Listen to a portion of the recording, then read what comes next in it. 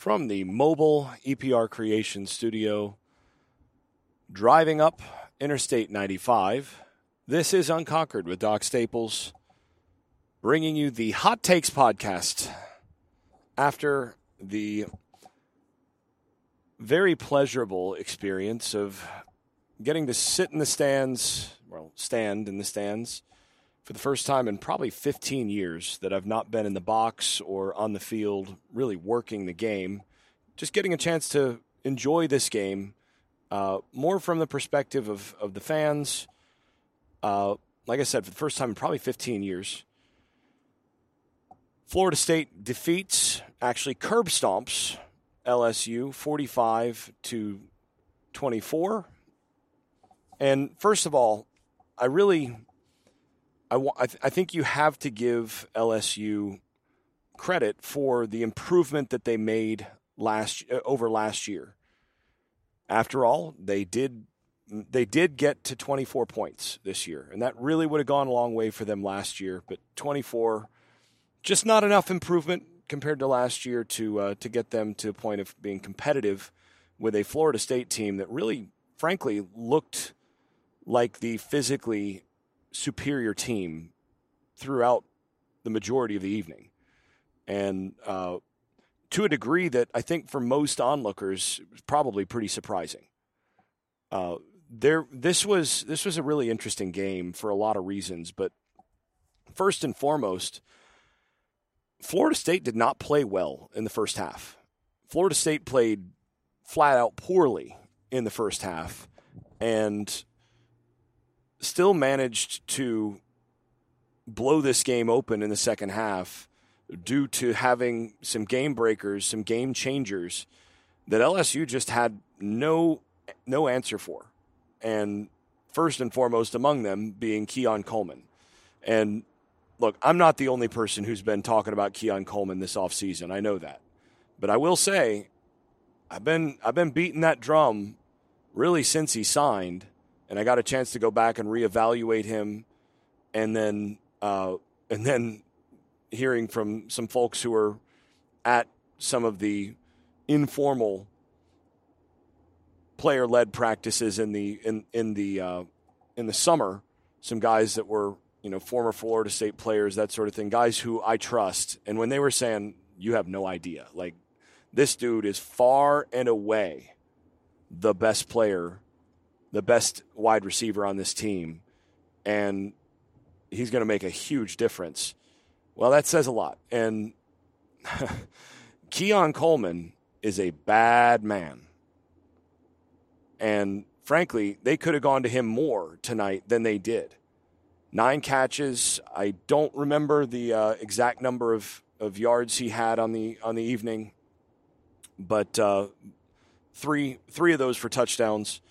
And the way that LSU insisted on playing Florida State in this game, where they were going to take away Jordan Travis's legs and try to take away the running game and force Travis and those wide receivers to beat those one-on-one matchups, that was, it was a bold strategy, but it didn't really work out well because ultimately, and I was sitting up in the stands saying, hey, look at those one-on-ones. You've got Coleman there in a one-on-one, and the low safety, they're playing quarters. Just take some post routes, just throw it over the top and let him go get it. Line him up, line him and Johnny up in 2 receiver in twins to one side, and run double posts. The old college route where you have the Spurrier Mills play, where you have the dig on the inside and then the post over the top. I was just looking at those and going, look, if they're going to play these where you've got a single safety who's either playing low and, he's going to have to step up against any sort of inside route, your standard kind of quarters looks, or in some cases just going straight one-on-ones. And I didn't think they took advantage of those in the first half all that much. In the second half, they came out and they basically said, look, anytime you're going to give us that, we're just going to take it. And that basically turned the game around. Essentially, when they decided our guys are better than your guys right there, and we're just going to let that one guy torch you repeatedly and change this game. When that happened, that was it. And, Keon Coleman, to me, all the other additions and all of that were necessary to raise the floor and to some degree the ceiling to make this team a playoff contender. Keon Coleman and his addition to this offense makes this team a championship contender. And there's a difference. TCU was a team last year that made it to the playoff. But it's one thing to make it to the playoff. It's another thing to be a team that could actually contend when you get to the playoff. TCU really wasn't that. Yes, I know they beat Michigan last year. It's a multi-turnover game, uncharacteristic game from Michigan. TCU played really well, managed to do that, but that was not a team that was going to beat Michigan and then Ohio State or Georgia. It's just not going to happen. They were just not that team. Not enough players on that team. Florida State tonight, I think, demonstrated that they are the kind of team who, I don't think they should be, favored as the national title favorite at this stage. But that is a team that is a championship contender. That's a team that can win it. And there aren't that many of those. There are a number of playoff contenders, teams that, could make the playoff. There just aren't very many that could actually win it. And like I said, I think with Keon Coleman, that's a team that can win it with other things that go right. Now, that's sort of takeaway number one. And again, it's the most obvious thing. Watching that game and watching how Coleman just took that game over, there you go. A couple other things that, glancing through my notes here, since, of course, I'm going to have to keep my eyes on the road. A couple other things that that basically, as you think through this game, are worth noting.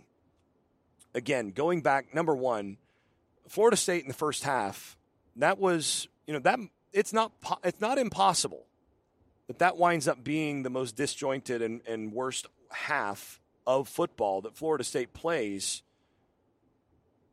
this season. It's not, it may not end up being, but it very well could be.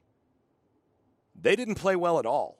And I ended up, sort of by chance, ended up sitting in the same section as Jeff Cameron. We discovered that at halftime. I walked over and, we were talking about this, and he commented to me, he's like, Florida State is the better team here. They look better. They've got better athletes. They're, this is a better team. They just played like crap. He used a little bit different language, but I'm going to paraphrase here. They just played really poorly. And my response was the same. Like, look, if I'm Mike Norvell and I go in at halftime and I'm down 3 after that half, I'm telling my team, guys, you just played a really bad half of football. You did not play smart. You got a bunch of stupid penalties. You put yourself in bad spots with, a few busts that were just not trusting your eyes, not communicating, a variety of things on defense.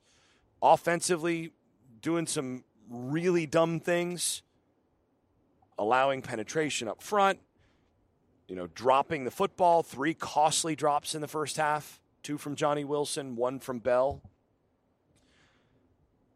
You did everything you could to, bumble, stumble all over yourself, and you're down 3 to a really good football team that you are better than. And I think that was the thing. They went in and it was just a matter of like, if you're Mike Norvell, you just tell your team, all we got to do is clean a little bit of this up, and they're going to have a hard time hanging with us because they don't have the players to scare you. Because you always got the sense in the first half, or at least I got the sense in the first half, that LSU is kind of hanging on coverage-wise. And I don't know if it was as visible on television. I mean, for those of you who weren't there, I don't know if it was as visible. But it was one of those where it's like, oh man, like they're really selling out to stop the to stop the run. And then what they did, and we'll talk about this in a little bit, but what they did is they did exactly what I expected them to do with Perkins and make him the spy to take away Travis's legs. But basically, they committed so much to that and put their corners out on an island enough that you could look at this and go, man, those plays are there. And then you get out there the first drive, Jordan Travis very clearly playing with very high adrenaline. He Brett Favre the first one, threw it, over his receiver's head. Coleman had was wide open, just airmailed him. Missed another one, just not quite sharp. Then you had the 2 drops, and I'm going to need to go back and look at the tape on a couple things. I don't remember exactly the down and distance on a couple of those. I'd normally have that even for the Hot Takes edition, but, it's a little different when you're driving on the highway. So, those drops, at least 2 of them were drive killers, right? So those are the things that those receivers are wide open, and not just wide open, but in position to potentially make really big plays.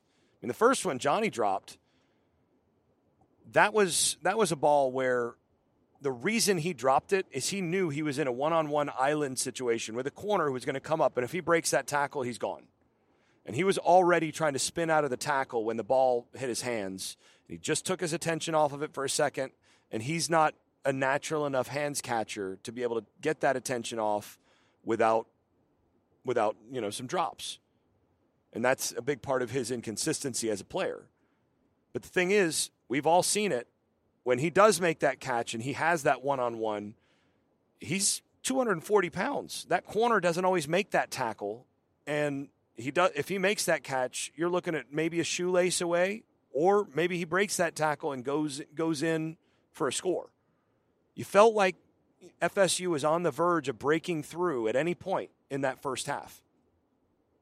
And on the flip side, that first sequence, going through the first couple drives, I turned to my buddy after the first couple drives where LSU they had a really good play prepared where they released the back through the B gap and then got him out, sneaked him out into the flat, wound up getting a big play out of it, got down into a goal line scenario. And then Florida State gets a celebration penalty, right? Or a unnecessary roughness or whatever it was, gets a penalty that gives an automatic first down. So they got to face more. And they still got the goal line stand. And not only that, got a sack. DJ Lundy got a sack that, basically made sure they weren't operating out of their own end zone on that first drive. And then they march down the field and score on that first drive.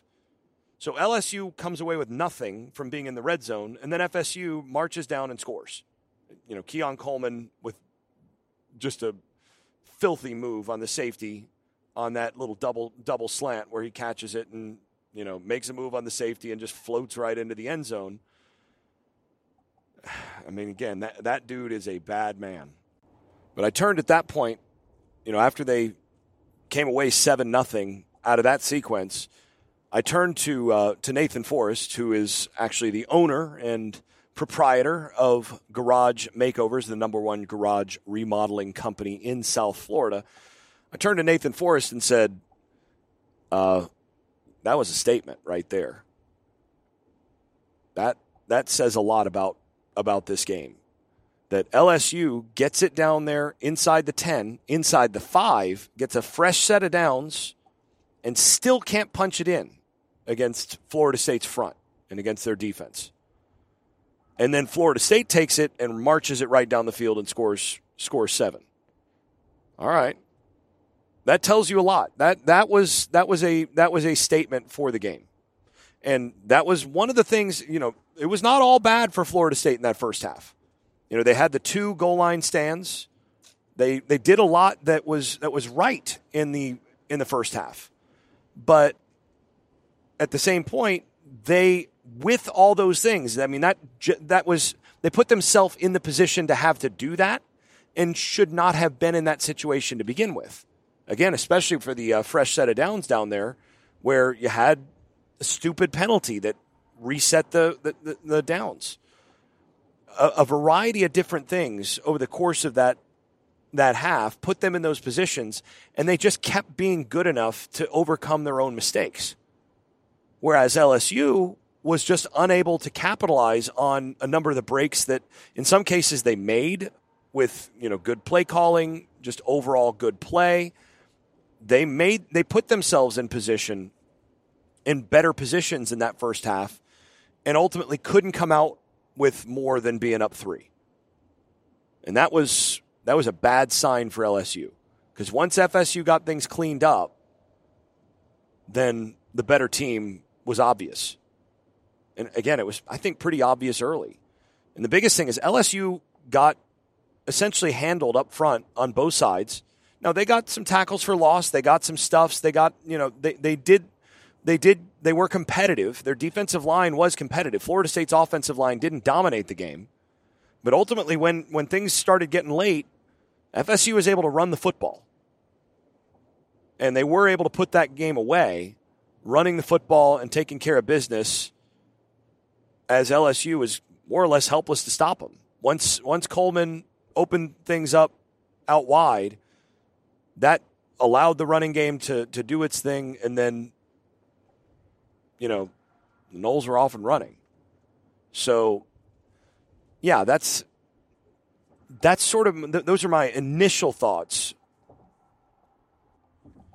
So a few other things. One thing was, there was a point in the second half where I was saying, look, I'd really like to see 29 out there. I'd like to see Hill a little bit more out there, because I felt like in this game, I think in the first half especially, I thought you could see Florida State missing Trayshawn Ward. I thought that they, again, Benson last year at times was not the ideal back against certain kinds of defenses, and there were things that LSU was able to do to kind of slow him down.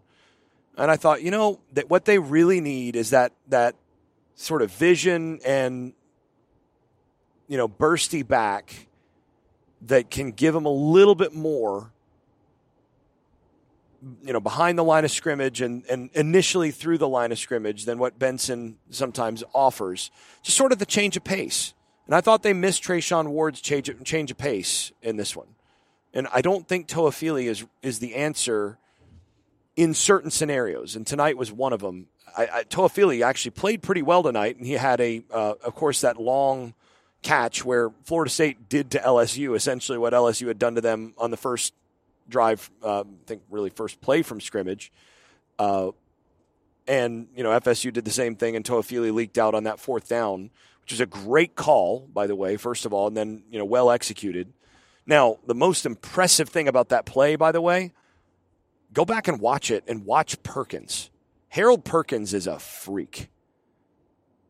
I mean, he is an unbelievable player. So Toafili's, broken away. He's cut back. Looks like it's going to be a score. And then you see Perkins just a blur from behind, catch him, and then just collar him and take him down with a physicality that is just rare. That guy is a really good football player. And, yeah, wow. But Toafili, so I'll get to Perkins in a moment, but Toafili, I think he's an important player on this team. He needs to play a lot. He's a guy that I think as a versatile piece really offers you a lot. And especially in the passing game, doing some of the stuff where, again, making that big play. I'm not saying Toafili, shouldn't be out there. But I do think that the change of pace back that they really need to play more at this point is probably Hill. And I think we saw that in the second half. I mean, I was calling for him, and then he did go in, and he had a few runs that I thought injected a little bit of energy into the rush attack, and they got some good favorable down and distances out of it, and then eventually, Keon Coleman ended a couple of those drives of scores. So I think, with Ward not being out there, especially against a team like Clemson, another really good defensive front, I think you really have to evaluate whether or not the guy that you're going to give the second most carries to in those scenarios might need to be 29. It might need to be Hill.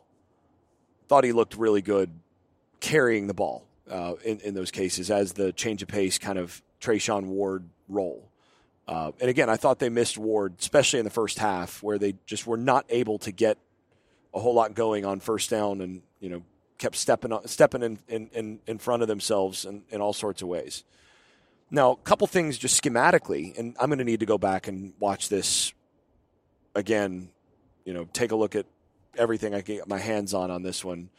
It was a nice advantage to be able to see the receivers downfield and all of that, and we'll get to that in a moment. But a number of other things I just can't really address. I wasn't able to pay close enough attention to and go back and do replays and all of that like I normally would if I'm watching this remotely. And even in the box, normally that you've got replays that happen after each play, so you get to see a lot.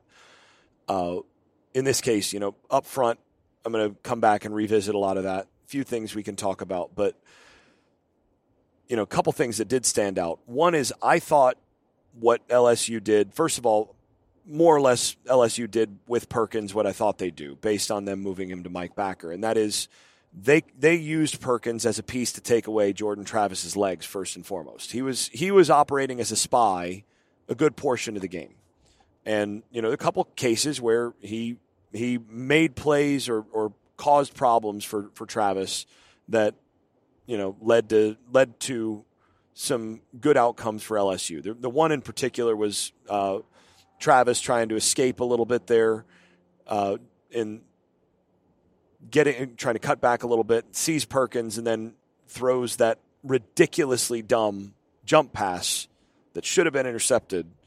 That was not good, and that was he was affected by Perkins there. But for the most part, I think the decision to handle Perkins that way, to put him in that role, was actually something that Florida State would, if you gave them that pregame and said, okay, here's how we're going to line up with him, and this is what he's going to do.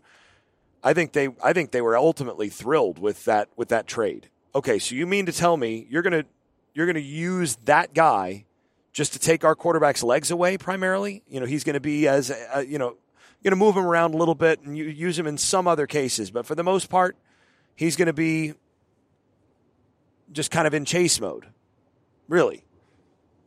Well, in that case, we'll just not have the quarterback do a whole lot of running, and we'll go where he's not. And in a couple cases, we'll run straight at him with the back, and that'll go well. I thought in that case, I think actually LSU didn't use their best player to his most game-wrecking talents in this game. I think they really should have rushed him much more and should have tried to use him coming downhill a lot more to try to make negative plays. And I think the approach that they took wound up being a good trade for Florida State's offense. I think FSU, looking at that film, is going to go, man, glad they didn't use him in other ways. But yeah. Now, a few other things just from my vantage point that I noticed. One is I thought Florida State's corners on the whole played better than they have. First half in particular, the coverage is a little too soft. You'd like to see them be a little bit tighter and play with a little more confidence on some of that. I thought they tightened up in the second half, and that was a good thing. But yeah, I think overall the corners handled their business in this game. Now, Neighbors got his, got a number of catches, was able to get some first downs and all of that. But Neighbors is a really good player. Daniels is can be an accurate thrower. Sometimes quality offenses are going to beat good defense. But by and large, Fentrell Cypress looked good. Obviously, Green had the huge interception, which was very tight coverage, very good. And I thought Green on the whole was the best of the corners and played really well. But the other guy that really stood out was A.Z. Thomas. Azaria Thomas had the best game he has had at Florida State, and by a lot. And one of the things that Florida State did in the second half that really changed things, because, LSU scored 17 in the first half, and then they didn't score again in the second half until that game was over, and Florida State had a bunch of freshman DBs on the field and ended up with a miscommunication, bad technique that went for a long score, which threw off the stats, by the way. You throw that out, and Florida State won the stat battle pretty significantly in this game. That obfuscated that a little bit. But that guy, A.Z. Thomas, what they did with him in the second half really helped them put the clamps on LSU. And that was in situations where they thought Mason Taylor might be an important player, and Taylor was winning the matchups against FSU's linebackers. He was running away from them. What they did is they put A.Z. Thomas on Mason Taylor and just played him in straight man-to-man on Mason Taylor and had him take Taylor away. And there are a few plays where LSU set it up to go to Taylor, and you could see Daniels go, check. That was his first read, first place to go, and Thomas just had locked Taylor down, and there was no place to go. And that led to some negative plays. It led to some incompletions that went elsewhere. But it was just Thomas being that dude and taking away one of the most important weapons for that LSU offense, and really a safety blanket and a guy that they want to go to in certain situations. When Florida State put Thomas on the field, essentially playing in the money position as an extra backer, but as a corner playing that position to take away Mason Thomas in coverage, or Mason Taylor, that is, in coverage, that changed things for Florida State defensively. The other thing is that AZ was on the field as a wide corner in place of Fentrell Cypress a number of times, and again, handled himself really well. He was beat on one where, he took a bad, he basically had a bad match zone drop and very quickly had to swivel and recover, and you could see the speed and the length there. And he basically just disrupted the receiver's eyes enough that he wasn't able to see the ball well enough to bring it in. Didn't make a breakup, but was there enough to affect the ultimate outcome of that play. So Thomas really handled himself well and is firmly in position to be a stopper defensively in this game. I'm not actually sure that he didn't look better than Cypress.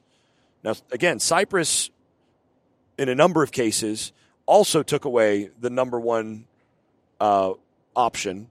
Daniels would, drop back, check, and again, Cypress in a number of cases had just locked down whoever it was. Usually it was, usually first option in those cases was going to be 8, was going to be Neighbors, but they handled him and were in position all night where LSU was not.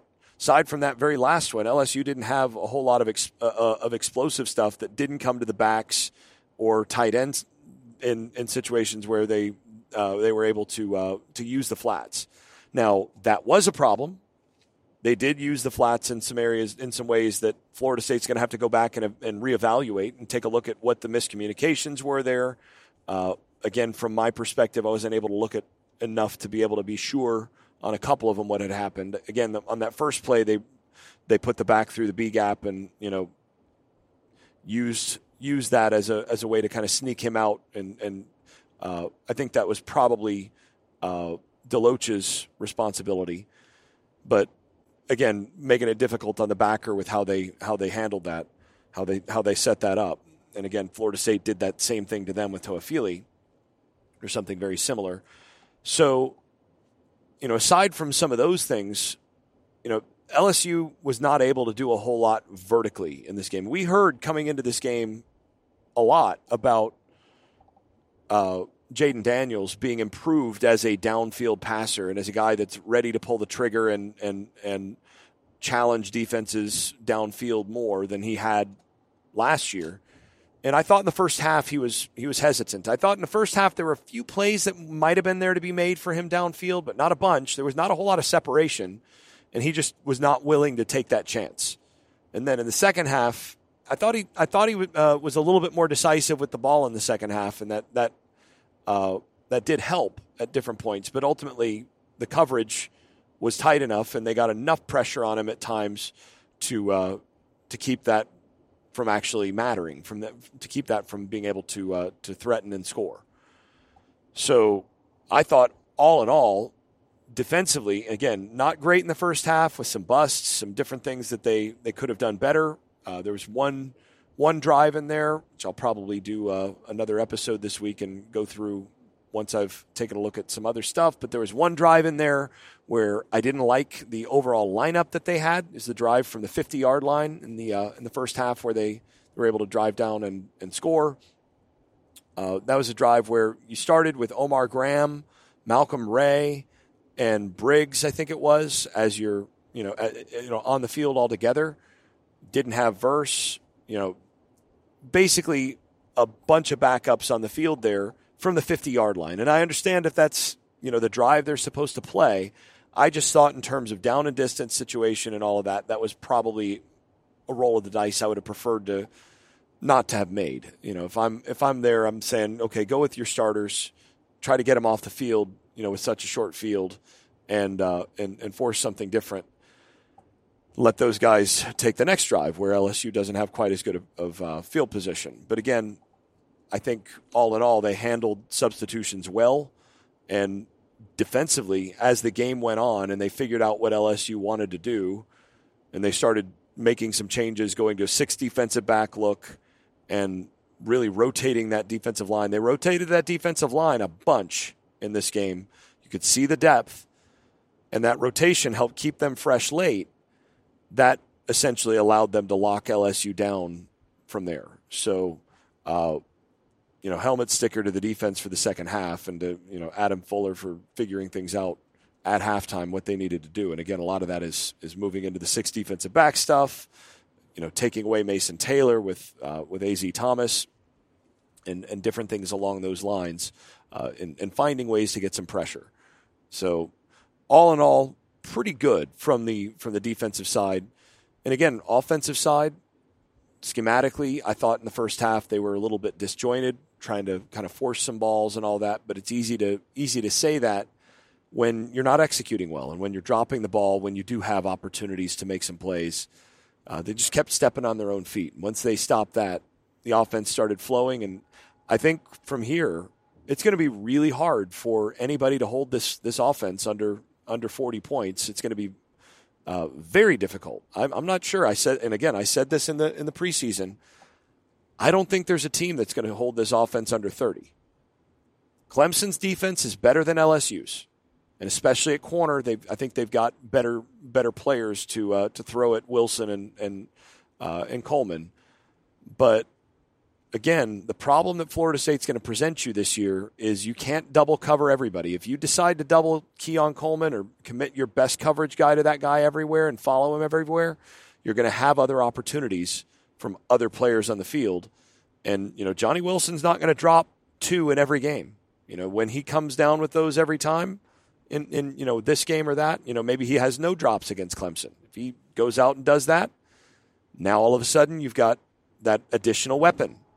You're going to have Jaheim Bell. I doubt we're going to see him drop it a bunch. You've got some options and some weapons to where it's going to be very difficult for teams to take away all 5. Even a defense of the caliber of Clemson, I think, is going to have some difficulty with this offense. And that's despite the fact that, again, there was so much sloppiness and so much that FSU could do better after this game. They dropped 45 points on LSU and, frankly, just didn't play that great.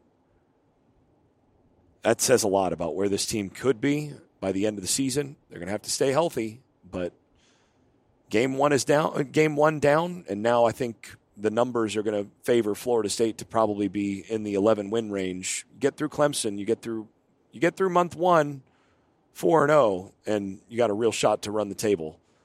It's a really good football team in Tallahassee. Mike Norvell has built a bully, and this is a physical, passionate football team. They got to get a little smarter. Got to be able to handle their business just a little better on some things. But all in all, it's going to be a fun team to watch and a fun season with a legitimate championship contender in Tallahassee for the first time in 9-10 years. This has been Unconquered with Doc Staples. Thanks for listening. I'd like to thank my advertising partners, EPR Creations, Louis Marquez of Keller Williams Realty in Jacksonville, Florida, Shenandoah Real Estate at shenrealestate.com in the Research Triangle of North Carolina, Garage Makeovers in South Florida, and then, of course, if you have not stopped by the Unconquered Podcast shop at unconqueredpodcast.com, you can buy stickers and all sorts of other gear. Go ahead and do that. Always helps support the podcast. Thanks also to those supporters over at Patreon, where I post video analysis and field questions for the podcast from supporters. I'm especially grateful to those above the Dynasty level. That is Andrew Garrett, Brian Leininger, Jonathan Kennedy, Lee Caswell, Travis Smith, Tyler Kashishki, Dave Blair, and Bert Bertoldi. If you've been enjoying this podcast, please leave a 5-star rating over at Apple Podcasts or wherever you listen to podcasts. Post us on social media and tell a friend. This has been the Unconquered Podcast. I'm your host, Jason Staples. Thanks for listening. I made this.